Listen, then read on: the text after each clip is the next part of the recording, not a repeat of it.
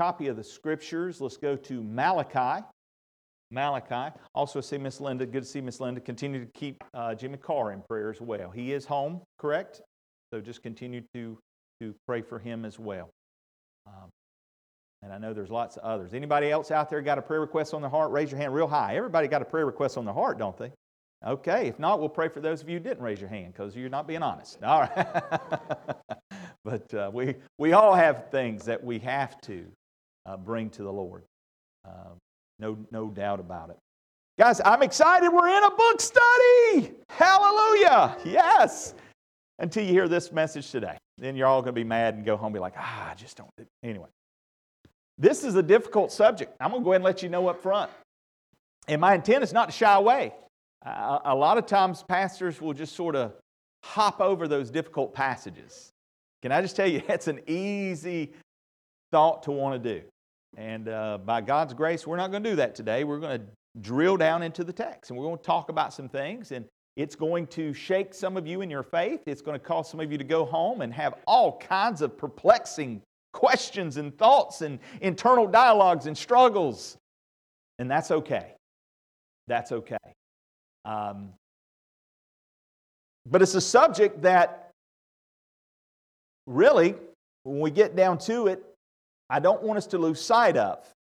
Because I don't want to drill down so much that we miss the picture of what the text is about. And I'm afraid too oftentimes theologically, us Bible nerds do that. And so I want to be careful to keep an overview while going deep into the water without losing the context of the passage. So please hear me on that up front because I know it's going to be real easy because trust me, in my studies this week, I kept coming home and it was like rabbit hole after rabbit hole after rabbit hole and it's like, can become maddening. Right? Isn't that what they said about Paul's writings? It can become sometimes difficult, but again, we need to study to show ourselves approved. Malachi is the book we're in, chapter 1, Malachi chapter 1. I want to talk, though, before we get into the study this morning, before we tee up the theme of this message, about this man named Oliver Cromwell. Anybody ever heard of Oliver Cromwell? A few history buffs. Well, during the 17th century, when he lived, during the 17th century, Oliver Cromwell, Lord Proctor of England, sentenced a soldier to be shot for his crimes. The execution was to take place at the ringing of the evening curfew bell. However, the bell did not sound that evening. You see, the soldier's fiancée had climbed into the belfry and clung to the great clapper of the bell to prevent it from striking.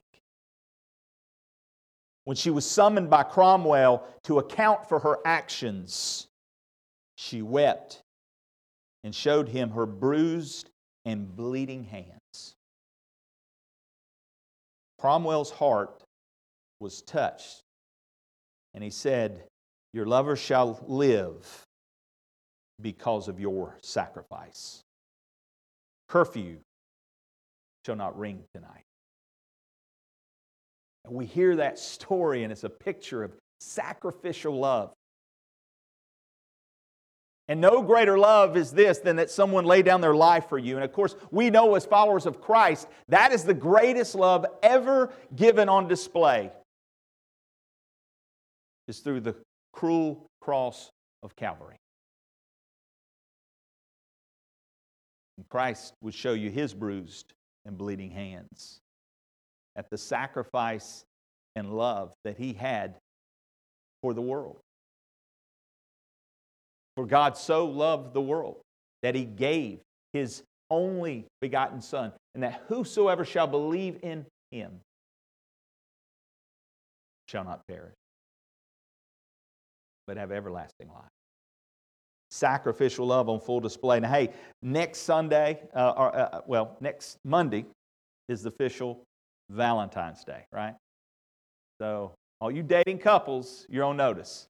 Us married couples, Oh, I shouldn't get. I'm gonna get some of y'all in trouble. Okay, whatever your household believes in. Okay, on the Valentine's thing. I personally think it's just a big marketing scheme to get more of your money, but that's just me. I'm thankful my bride feels the same way. Hallelujah! I married up. Of course, y'all knew that.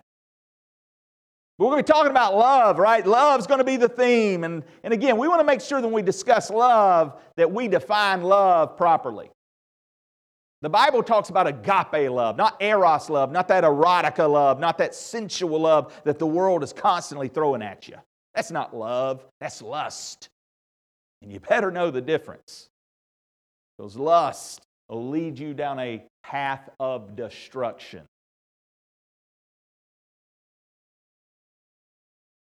Love is actually the theme of today's study. The love of God. And so, if you would, as we look to our Creator, our Sustainer, our Savior, I pray that today the love of God will be on display. Join me, if you would, in reading the text here in Malachi. We're going to be in chapter 1, verses 1 through 5. If you don't have a copy of the Word of God, you can see it up here on the screen. Follow along, if you would. The burden of the word of the Lord to Israel by Malachi. I have loved you, says the Lord. Yet you say, in what way have you loved us? Was not Esau Jacob's brother, says the Lord? Yet Jacob I have loved, but Esau I have hated, and laid waste his mountains and his heritage for the jackals of the wilderness. Even though Edom has said, we've been impoverished, but we will return and build the desolate places. Thus says the Lord of hosts. They may build, but I will throw down. They shall be called the territory of wickedness, and the people against whom the Lord will have indignation forever. Your eyes shall see, and you shall say, the Lord is magnified beyond the border of Israel. Father, I pray that your Holy Spirit will anoint me to teach and preach the truth of your Holy Scripture. I pray that you will fill me with your Spirit to overflowing, that the teaching would be your teaching, Lord, not my own. Lord, that our theological presuppositions would be laid aside for the authoritative truth of your word. And that you will teach us today about your grace, about your love in Christ. For it's in His name we pray. Amen. The first thing we need to talk about is the divine. Again, you know the history. We talked about this last week in the introduction. We teed up what's going on here in Malachi. These people, the Israelites, they had been in captivity, right? They finally come out of Babylonian captivity. After 70 plus years of captivity, they're back in the land. Now they've been back in the land, their homeland, for almost 100 years. They've seen, when they came back initially into the land, their own land into Jerusalem, they began to rebuild the city that was just desolated, torn down. They had been able to rebuild the city. Not only had they been able to rebuild the city, they rebuilt the temple. And temple worship had been restored. And in those early days, when you go back to Ezra and Nehemiah and you read through that, you see the excitement. We saw in Haggai, this hallelujah kind of praise God. We're back in our land. We're set free. We're able to worship. And yet now we find ourselves shortly after Nehemiah's rebuilding of the walls, sent back under the Assyrian leadership, which allowed them to go back in and begin to rebuild the walls of the city. We see there's a complacency, an apathy. And so this question stirs in their heart. God knows their heart. And so the divine is going to send a messenger. Notice, if you would, here in the text. Notice it begins with the burden of the word of the Lord. Can I just stop right here? Every preacher in the room said amen. Brother Mark, you know what it's like to have a burden on your heart. The Word of God, it's heavy on you. You know the truth of Scripture. You know the truth that the people need to hear. But you're pretty sure oftentimes they're not going to hear it. And this word that's used here, this idea of the burden, it's the oracle of God. God tells us in the New Testament as pastors, as preachers, as teachers, we are to speak as if we speak the very oracles of God. And that's a heavy burden every time that we step into this pulpit. It's not something I ever want to take lightly. Because I give an account. I have to give. I'm one who must give an account for what is shared. And so this letter begins with the burden, the oracle, the prophecy of the word of the Lord to Israel by Malachi, by the very hand of, as it's literally translated. You know, it's interesting to note the very words are again, it's divine revelation. Thus saith the Lord. For it is God who speaks in them and not man.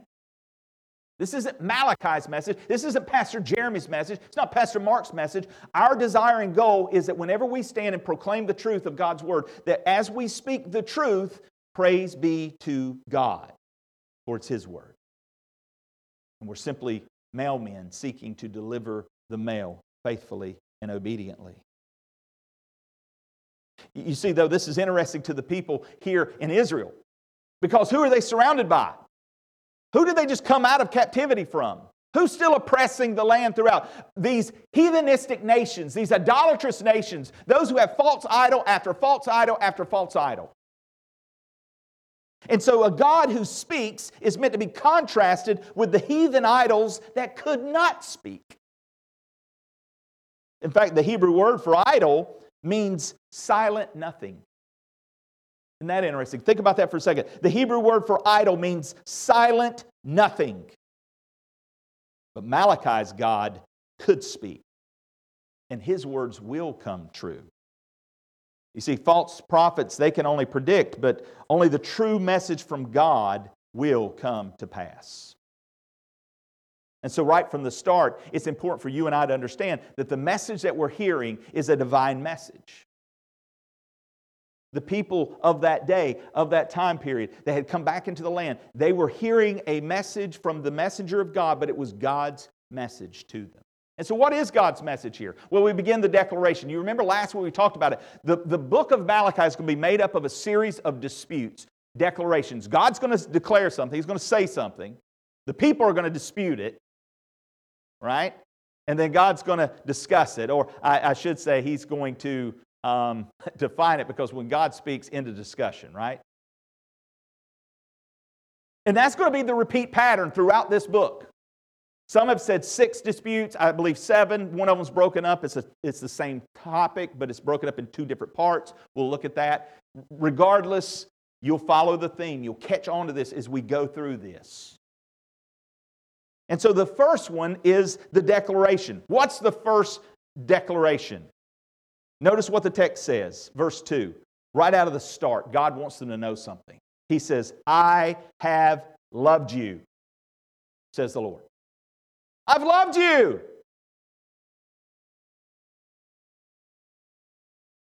Church, I want you to hear the same message. Yes, this was to the people of Israel at this appointed time. But can I tell you the same message rings true today for God's people? I have loved you. I love you, says God. I love you. The word used here for love in Malachi 1:2, it's in the perfect tense. It's signifying a completed action with continued ramifications. Think about that for a second. It's a perfect tense. It means it's a completed action with continued ramifications. It's used in the Old Testament to refer to God's covenantal love. Again, it's important to understand God's covenant with Abraham, right? Isaac, Jacob, David. I mean, we see throughout these covenants that are laid out in Scripture. And so in the Old Testament, it often refers to the covenantal love. It's used for Israel or individuals 23 of those times. So God declares right from the start through His prophet Malachi, I have loved you, says the Lord. Now notice the dispute. What is their response? Let me continue here in part 2 before we go to part 3. He says, the people say, what do you mean? How have you loved us? In what way have you loved us? I mean, think about this for a minute. God has just told them, I've loved you, and they're bringing that into question. They're calling that into question. Every parent in this room has felt this at some point, right? You know, your kid doesn't get their way. You just don't love me. You know, maybe it's not been quite that dramatic. I'm going to embarrass my kids, and I need to, because I'm a pastor, and they're pastor's kids. My wife and I could not sleep this week because my daughters took it upon themselves to have a deep discussion of who was loved the most. Which is the favored child in the Varner home. And this just could not wait till daylight. It had to be between the hours of, midnight and 2 a.m.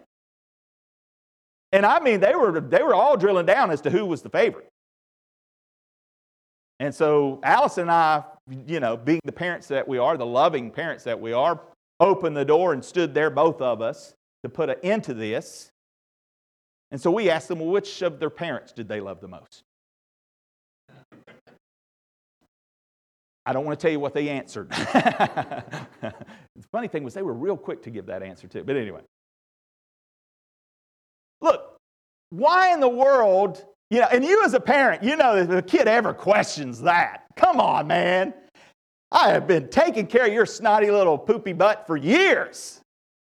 I have been pouring into you. I've been sacrificing day after day, putting food on your table, a roof over your head, and you wonder if I love you? Get a job. Get out of here. No, I'm just kidding. Of course we love you. Of course God loves you. But the people are asking, how have you loved us?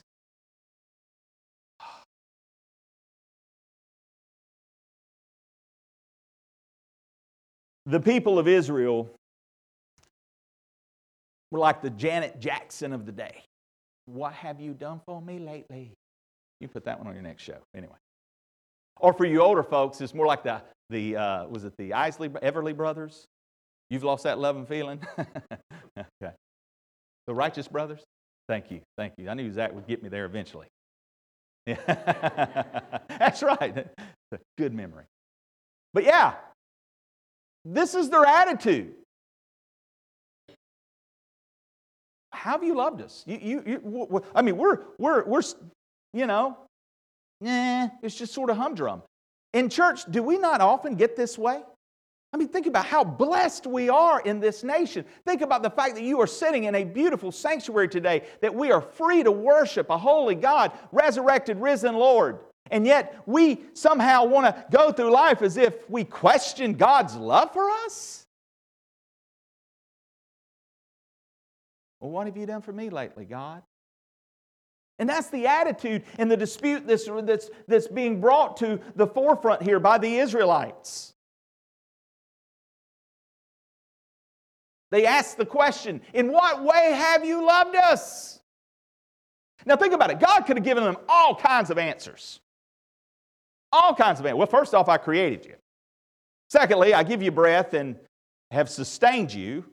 Oh, you remember the Exodus? You remember the parting of the Red Sea? You remember when you cried out for wanting something to drink? And you remember when you were hungry? I mean, he could have gone through a long list of things to remind them of how much he loved them. Did I not just bring you out of Babylonian captivity? Did I not just put you back in your land? Did I not just allow you to rebuild the temple and begin work? Did I not allow you to prosper again? They had lost sight of that. And isn't that just like human nature? Woe is me. Woe is me. I'm going to sit under this juniper tree and I want you to feel sorry for me for all of my troubles and all of my woes. And would you please stroke me for a little while because I feel bad.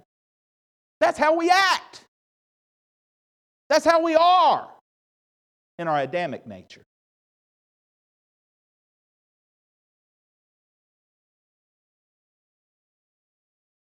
They're asking and reacting in the same manner in which we do oftentimes, church, when we get apathetic or complacent. They're asking, what ways have you loved us? Notice God's response. Was not Esau Jacob's brother? Says the Lord. Huh? Maybe you missed our question, God. I don't recall talking about Esau and Jacob. What? What?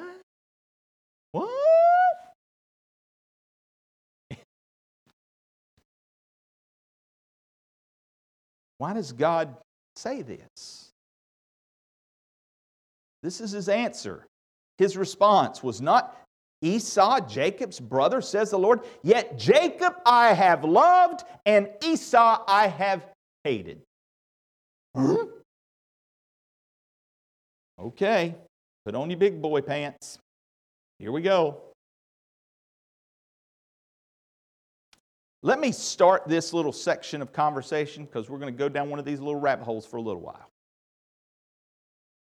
But I don't want you to lose sight of the big picture. Why does God raise this point? And I want to propose to you this one thought. When you look at this word hated, because that's where we tend to want to draw our heart and attention to, when we actually should be doing the other. And so that's why I want us to focus on that. The amazing thing is not that God hated Esau, but that He would ever choose to love a lying and conniving Jacob. And we're all Jacobs.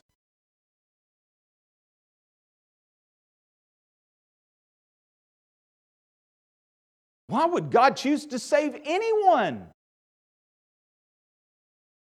Do we not know what we've done to our Creator? Do we not know how we've rejected Him and spit in His face every day of our life by the way we choose to live apart from Him? Not at center of our lives, not interested in the things of holiness, not desirous to worship Him with our bodies as living sacrifices. I mean, come on, let's just be real. We don't deserve anything but His wrath. I mean, I don't send somebody a birthday card and they hate me. That's a little facetious, but you know what I'm saying. The exaggeration, the hyperbole is meant to have an effect. But isn't this true in your own life? Oh, I know some of y'all have cut off relationships because of, petty things. And that's usually what happens in the church is petty things. But we're to display the love of Christ, love for one another. And we can't even forgive a brother or sister over something boneheaded that we can't even remember what specifically was done. It's amazing that God would even love anyone. We don't deserve love. We can't earn it. But isn't that what grace is all about? Getting unmerited favor, getting something that you can't earn, it's something you do not deserve. It's a gift from God. That's what a gift is. It's a gift. And so the dispute is, in what ways have you loved us? And he says, Esau I have hated. Jacob I have loved. We need to understand this story if we're going to go anywhere. So I want you to hold your spot here. And I want us to go, because again, we got to lay out this account. Everybody go, if you would, in your Bibles to Genesis 25. I'll put this up on the screen.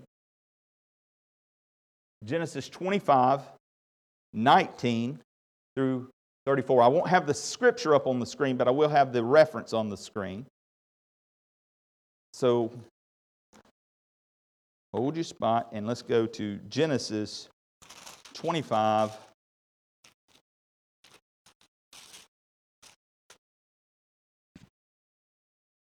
And let's look in verse 19. This is the genealogy of Isaac, Abraham's son. Abraham begot Isaac. Isaac was 40 years old when he took Rebekah as wife, the daughter of Bethuel, the Syrian of Paddan Aram, the sister of Laban, the Syrian. Now Isaac pleaded with the Lord for his wife because she was barren. And the Lord granted his plea. And Rebekah his wife conceived. But the children struggled together within her. And she said, "If all is well, why am I like this?" So she went to inquire of the Lord. And the Lord said to her, "Two nations are in your womb. Two peoples shall be separated from your body. One people shall be stronger than the other, and the older shall serve the younger." So when her days were fulfilled for her to give birth, indeed there were twins in her womb. And the first came out red. He was like a hairy garment all over. So they called his name Esau. Afterward, his brother came out, and his hand took hold of Esau's heel. So his name was called Jacob. Isaac was 60 years old when she bore them. So the boys grew, and Esau was a skillful hunter, a man of the field. But Jacob was a mild man, dwelling in tents. And Isaac loved Esau because he ate of his game, but Rebekah loved Jacob. Now Jacob cooked a stew, and Esau came in from the field, and he was weary. And Esau said to Jacob, "Please feed me with that same red stew, for I'm weary." Therefore his name was called Edom. But Jacob said, "Sell me your birthright as of this day." And Esau said, "Look, I'm about to die. So what is this birthright to me?" Then Jacob said, "Swear to me as of this day." So he swore to him and sold his birthright to Jacob. And Jacob gave Esau bread and stew of lentils. Then he ate and drank and arose and went his way. Thus Esau despised his birthright. That's the story of Esau and Jacob.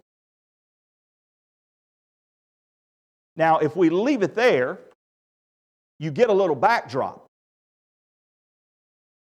No doubt, this contrast is laid out between these two. Again, the oldest had the birthright. In the culture and in the time, it was rightful for him to inherit the blessing. But he sold it away for this world's goods, for a bowl of lentil soup. And he despised it. We see his hard attitude in this. He didn't care about the things of God. He didn't care about the birthright. He didn't care about these things. There's a lot that can be laid out here. But we also recognize Jacob and his character, do we not? Sneaky guy. I'm sure this wasn't the first conversation these two had had over the birthright. We also know what God had said would happen. But let's get a little better insight as to what God said. Everybody go to Romans, into the New Testament. Let's go to Romans.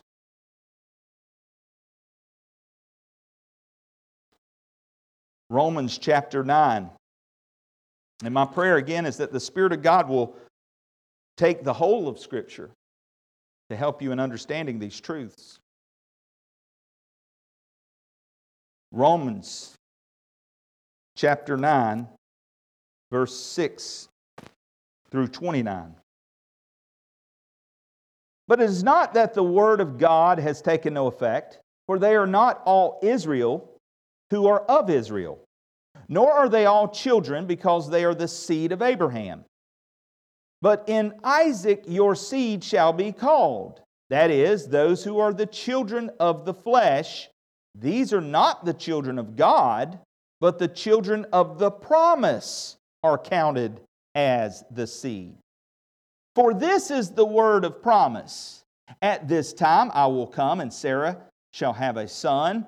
And not only this, but when Rebekah also had conceived by one man, even by our father Isaac, for the children, follow this, verse 11, for the children not yet being born, nor having done any good or evil, that the purpose of God according to election might stand, not of works, but of Him who calls. It was said to her, the older shall serve the younger, as it is written, Jacob I have loved, but Esau I have hated. What shall we say then?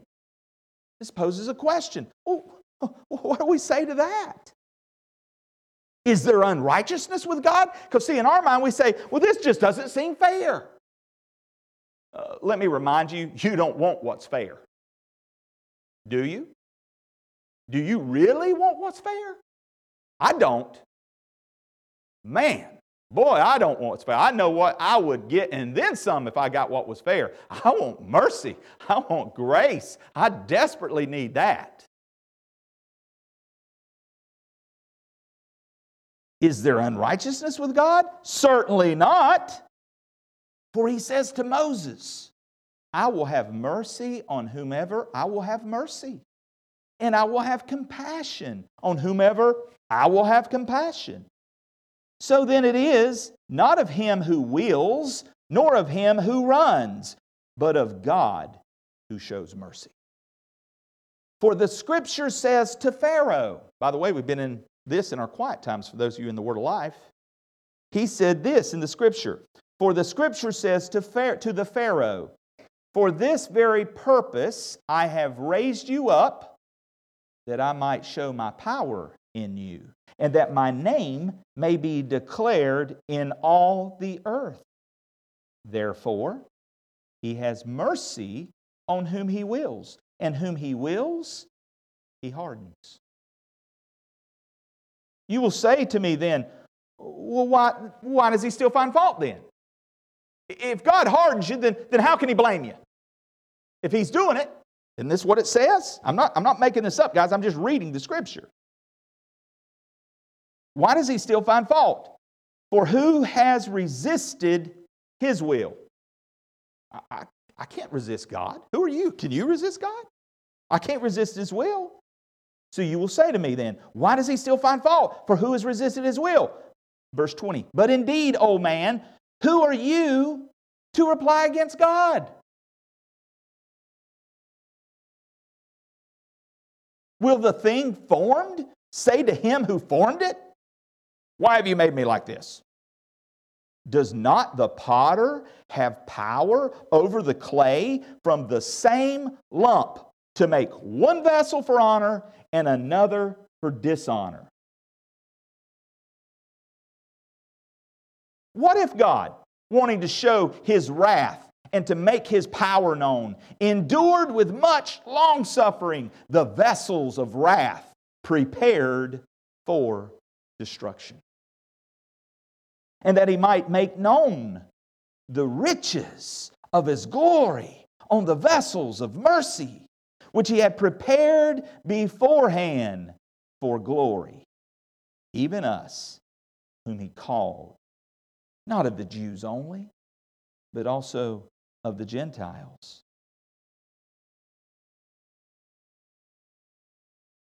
As He says also in Hosea, I will call them my people, who were not my people, and her beloved, who was not beloved.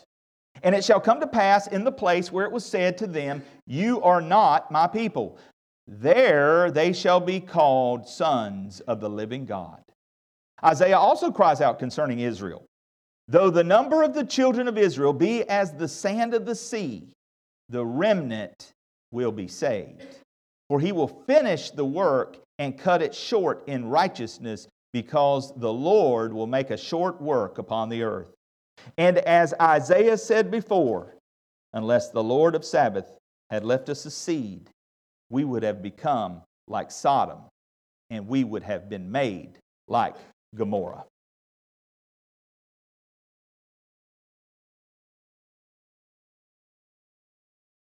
We see God's promise and plan in this section, do we not? And again, whether we agree or disagree, the Scriptures speak very plainly there. But we're not done. Let's go to Hebrews, because we're going to get more of the story in Hebrews. So let's all take the text. Let's go over here. Hebrews chapter 12. And again, my prayer, my desire is try not to interject very little here, and simply let the Scriptures proclaim what the Scriptures proclaim. Notice, if you would, in verse 12 of chapter 12 through 17. Therefore, strengthen the hands which hang down and the feeble knees, and make straight paths for your feet, so that what is lame may not be dislocated, but rather healed. Pursue peace with all people and holiness, without which no one will see the Lord. Looking carefully, lest anyone fall short of the grace of God, lest any root of bitterness springing up cause trouble, and by this many become defiled. Lest there be any fornicator or profane person like who? Like Esau. We get a little more look into the very character of Esau, do we not? Lest there be any fornicator or profane person like Esau, who for one morsel of food sold his birthright. For you know that afterward, when he wanted to inherit the blessing, he was rejected, for he found no place for repentance, though he sought it diligently with tears. Though he sought it diligently with tears. That's a very sad commentary, is it not? It's a very sobering thought for us as well, guys. A very sobering thought. The Lord says, my spirit will not always strive with man.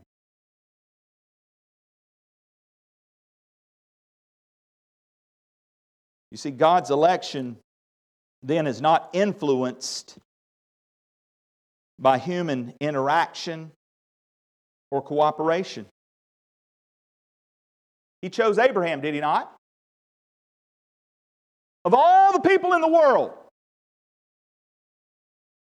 he chose Abraham.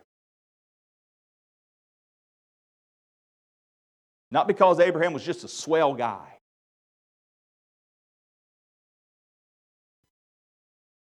He chose Abraham's son, Isaac. Again, remember, he made a covenant with Abraham, right? He made a covenant. Go back at some point and read Genesis 15. He makes a promise to Abraham. By the way, what part did Abraham have in the covenant? What was old Abe doing when God was setting up his promise? Anybody remember? That's right. He was snoring logs. He was asleep.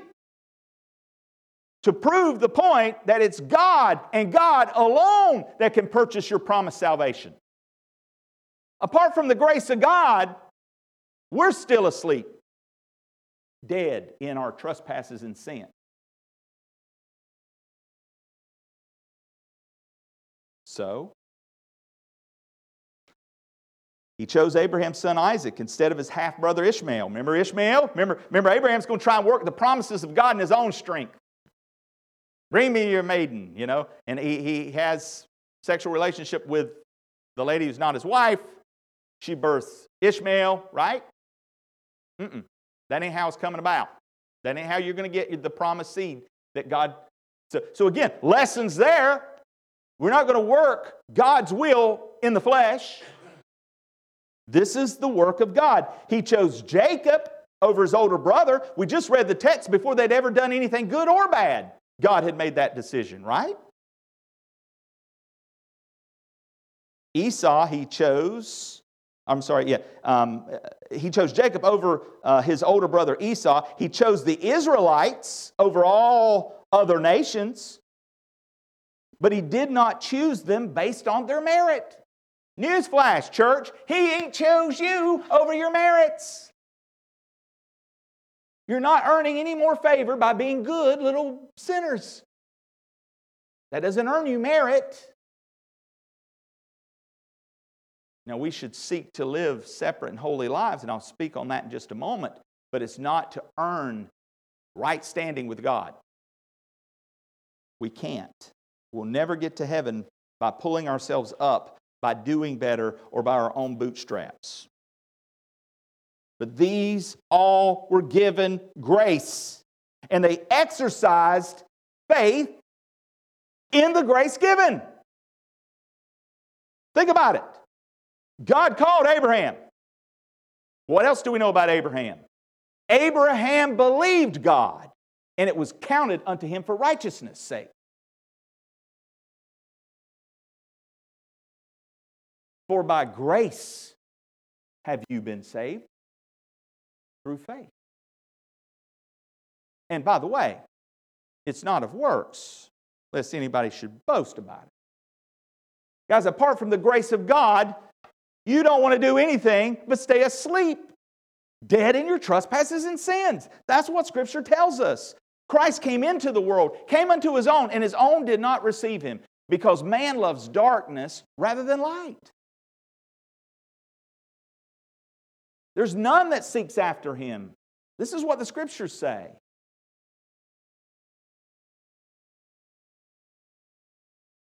So when we think about these truths, as hard-hitting as they are, and sometimes they don't necessarily hit us real good in our emotional side. But we must focus on the very character and nature of God. God is holy. God is good. And everything He does by definition is good. It's best. It's glorious. There's no guile in Him. There's no deceit to be found. So I have to conclude that it's my fallen mind and your fallen mind that has a hard time wrestling through some of these heavy truths to come to a place to where we want to box it into our understanding. And so we must simply trust God at His Word and what He says. You know, I talked about, again, it's not by merit, but for those, and this is back into the context picture of what's going on with the Israelites in Malachi's book. Because again, I told you I didn't want to lose sight, and it's easy to get down the rabbit hole and lose sight. He's telling the people that, remember what seed did you come through, Israelite? You came through the seed of Jacob. Did I not promise your forefathers that all the way back, let's go back to Adam and Eve, right? Through your seed, Eve, Eve, the Messiah will come. There's the promise. There's the promised seed, Jesus Christ. So God, in honoring His Word, God, in keeping His Word, which is true by His very nature, it has to come through the promised seed. Jacob is the promised seed. God's chosen people are the people of Israel. Let me ask you a question.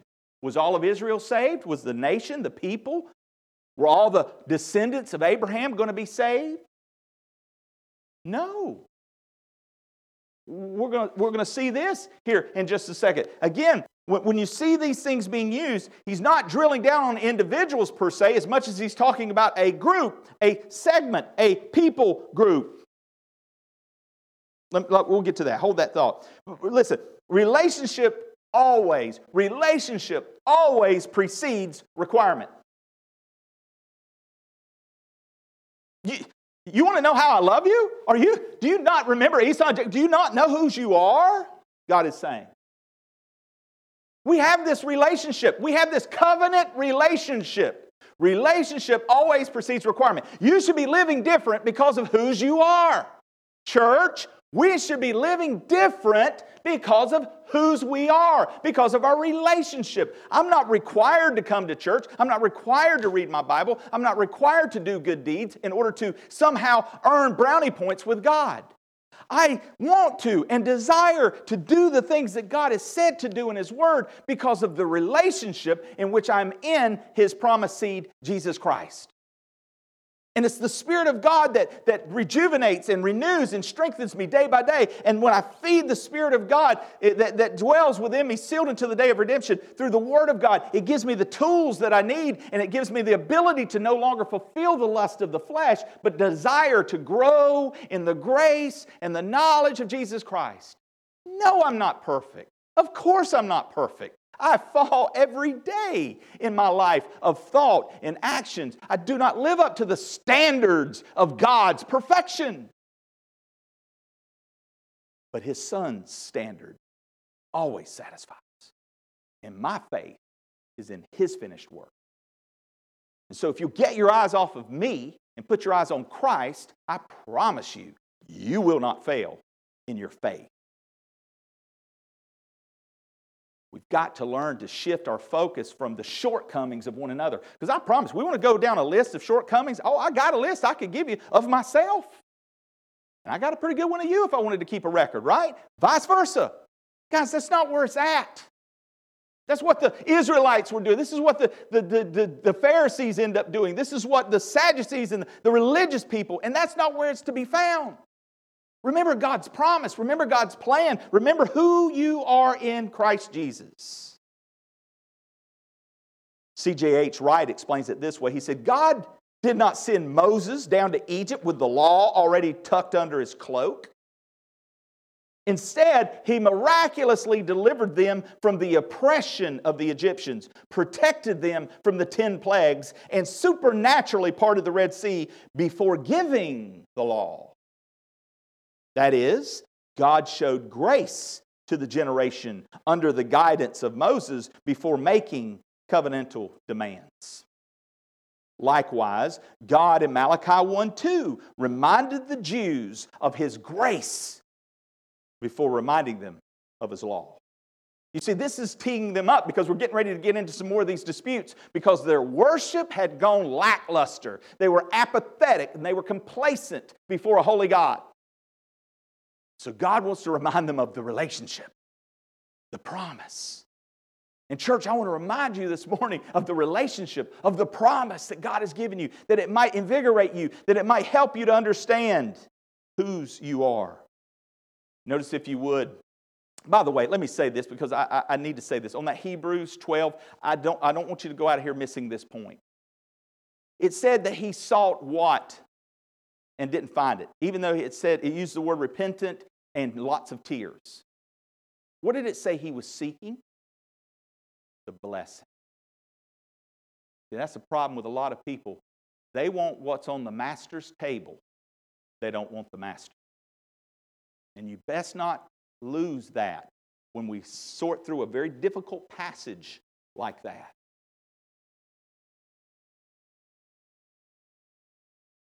Judas was repentant, it says. Scripture uses that word.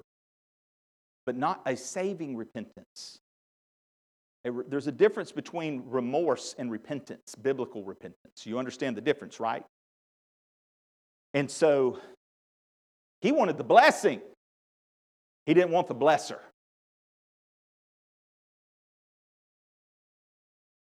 We got a movement in Christianity that wants the gift, not the giver. It's a big difference. We don't obey and honor in order to receive His love. We do so in response to His love. Let me say that again. We don't obey and honor in order to receive His love. We do so in response to His love. Let me move quickly because time's getting away from us. Consider this passage. And this is what he's trying to remind the Israelite people. He says, For you are a holy people to the Lord. Your God, the Lord your God, has chosen you to be a people for Himself. A special treasure above all the peoples on the face of the earth. The Lord did not set His love on you, nor choose you because you were more in number than any other people, or you were the least of all people, but because the Lord loves you, and because He would keep the oath which He swore to your fathers. You see, this is about God's name. This is about God's glory. This is about God keeping His promise. It has nothing to do with you or me. It has everything to do with Him and who He is and what He can and cannot do. And He cannot lie. And He must always be good. And He always must be great and sovereign. This is who God is. He's simply honoring His word. The Lord has brought you out with a mighty hand and redeemed you from the house of bondage, from the hand of Pharaoh, king of Egypt. Therefore know that the Lord your God, He is God, the faithful God, who keeps covenant and mercy for 1,000 generations with those who love Him and keep His commandments. You see, relationship always requires response, does it not? And He repays those who hate Him to their face, to destroy them. He will not be slack with him who hates Him. He will repay him to his face. Therefore, you shall keep the commandment, the statutes, and the judgments which I command you today to observe them. I'll never forget Pastor Mark Stugelmeyer coming here as a guest speaker. One of his most memorable messages. God hates you. You remember that message? Yeah. I got a lot of phone calls after that message. Just kidding. I did. I really did. Mark's now going to be like, anyway. That's right, exactly. It's Scripture. He just simply read the Scripture. That's what it says, doesn't it? He hates the wicked. He's angry with the wicked all day, every day, guys. And we too once were dead in our trespasses. We too once were children of wrath. That's what Scripture says.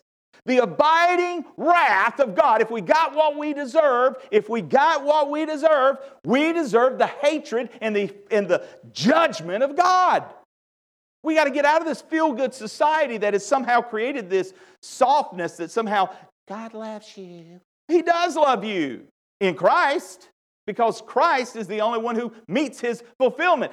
Christ is the only one who maintains that relationship that was in perfect union prior to anything ever coming into existence in time, space, and matter. And it's in Christ Jesus where you and I will find that same relationship in grace. Notice what he says here in Galatians 3, 6 through 9. We need to move even quicker. Just as Abraham believed God, and it was accounted to him for righteousness, therefore know that only those who are of faith are sons of Abraham. Remember, it's not all Israel. This is what he's telling us. Paul's telling us this in the New Testament. And the Scripture, foreseeing that God would justify the Gentiles by faith, preached the gospel to Abraham before saying, in you all the nations shall be blessed. So then those who are of faith are blessed with believing Abraham. That's important, guys. That's important. Do we not understand what's happening here? So, the sovereignty of God is on full display. But the responsibility of man is also on full display. There's a tension in Scripture that is there. And we can't dismiss it. It's there. The Arminians and the Calvinists have debated for ages, right? Somebody said it this way: better to be at home with your Bible and not your theology than to be at home with your theology and not your Bible. The Scriptures teach these truths, and regardless of your presupposed eisegesis ideas that have been influenced by man, we must simply exegete what the truth of the Scripture is. And when I read these passages that have been on full display today before you, there are some things that leap off the page. One of those things is the contrast between the children of the promise and the children of the flesh. Romans 9:6 says, but it is not that the word of God has taken no effect, for they are not all Israel who are of Israel, nor are they all children because they are the seed of Abraham. But in Isaac your seed shall be called. That is, those who are the children of the flesh, these are not the children of God, but the children of the promise are counted as the seed. For this is the word of promise. 1 Corinthians 15:22 and verse 45 also says this: for as in Adam all die, even so in Christ all shall be made alive. And so it is written, the first man, Adam, became a living being. The last Adam became a life-giving spirit.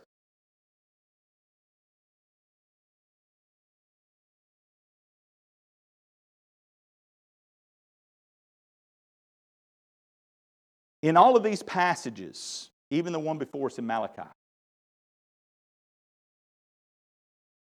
he is speaking to a people's group. And I can't rightly divide this word and say that, okay, I'm okay to accept Esau as an individual right here in this moment, but not also be, then I'd have to also say Adam as an individual person in this moment. Or Israel in this. No, the passage is saying, look, not everyone who's of Abraham's descendants in the flesh are of the promise. Is it fair then to say that there might not be some from the descendant line of Jacob or Esau? Does he not also begin to make broad strokes about Israel and the Gentiles, which pretty much encompasses everybody else but the Israelites? Are there not Gentiles saved? Of course there are. How are they all saved? Regardless of which lineage you're in, how are they all saved? Through the person of Jesus Christ. He is the promised seed. And those whose faith is placed in Jesus Christ are those of the promise.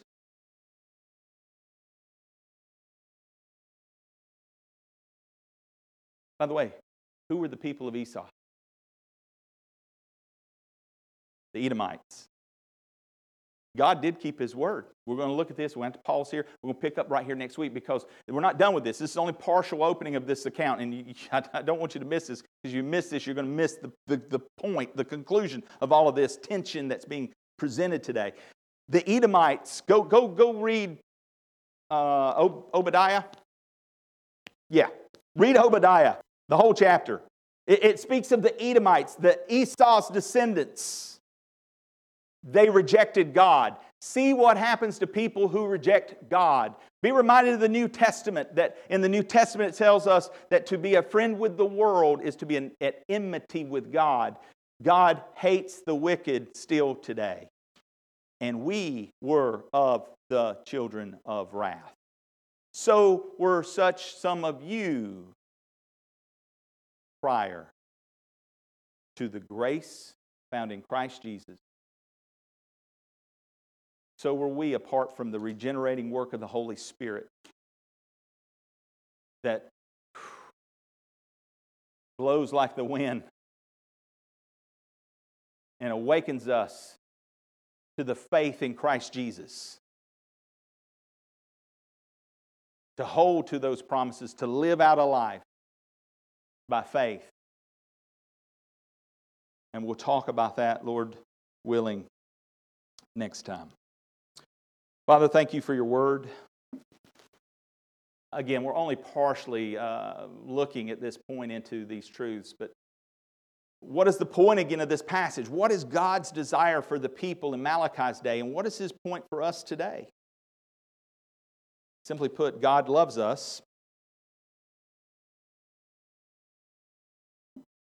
He's given us a promise. And He's chosen the gospel to be preached throughout the world, to all the nations, to all the peoples. And Lord, I pray that it's your Spirit that is at work in and through your gospel seed, that when it's faithfully sown, faithfully watered, you will bring the increase.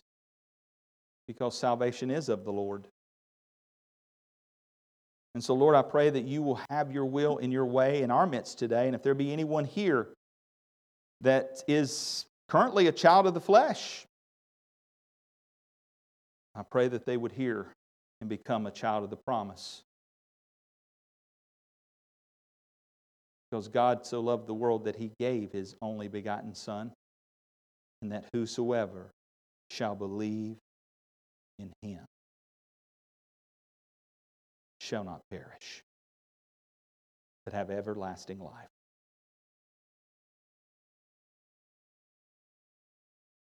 Lord, I pray you will grant repentance and faith today, that we might have ears to hear and eyes to see. Help us, for those who know you, to rekindle the love we once had, recognizing the history of your great love for us in Christ Jesus our Lord. And it's in His name we pray. Amen.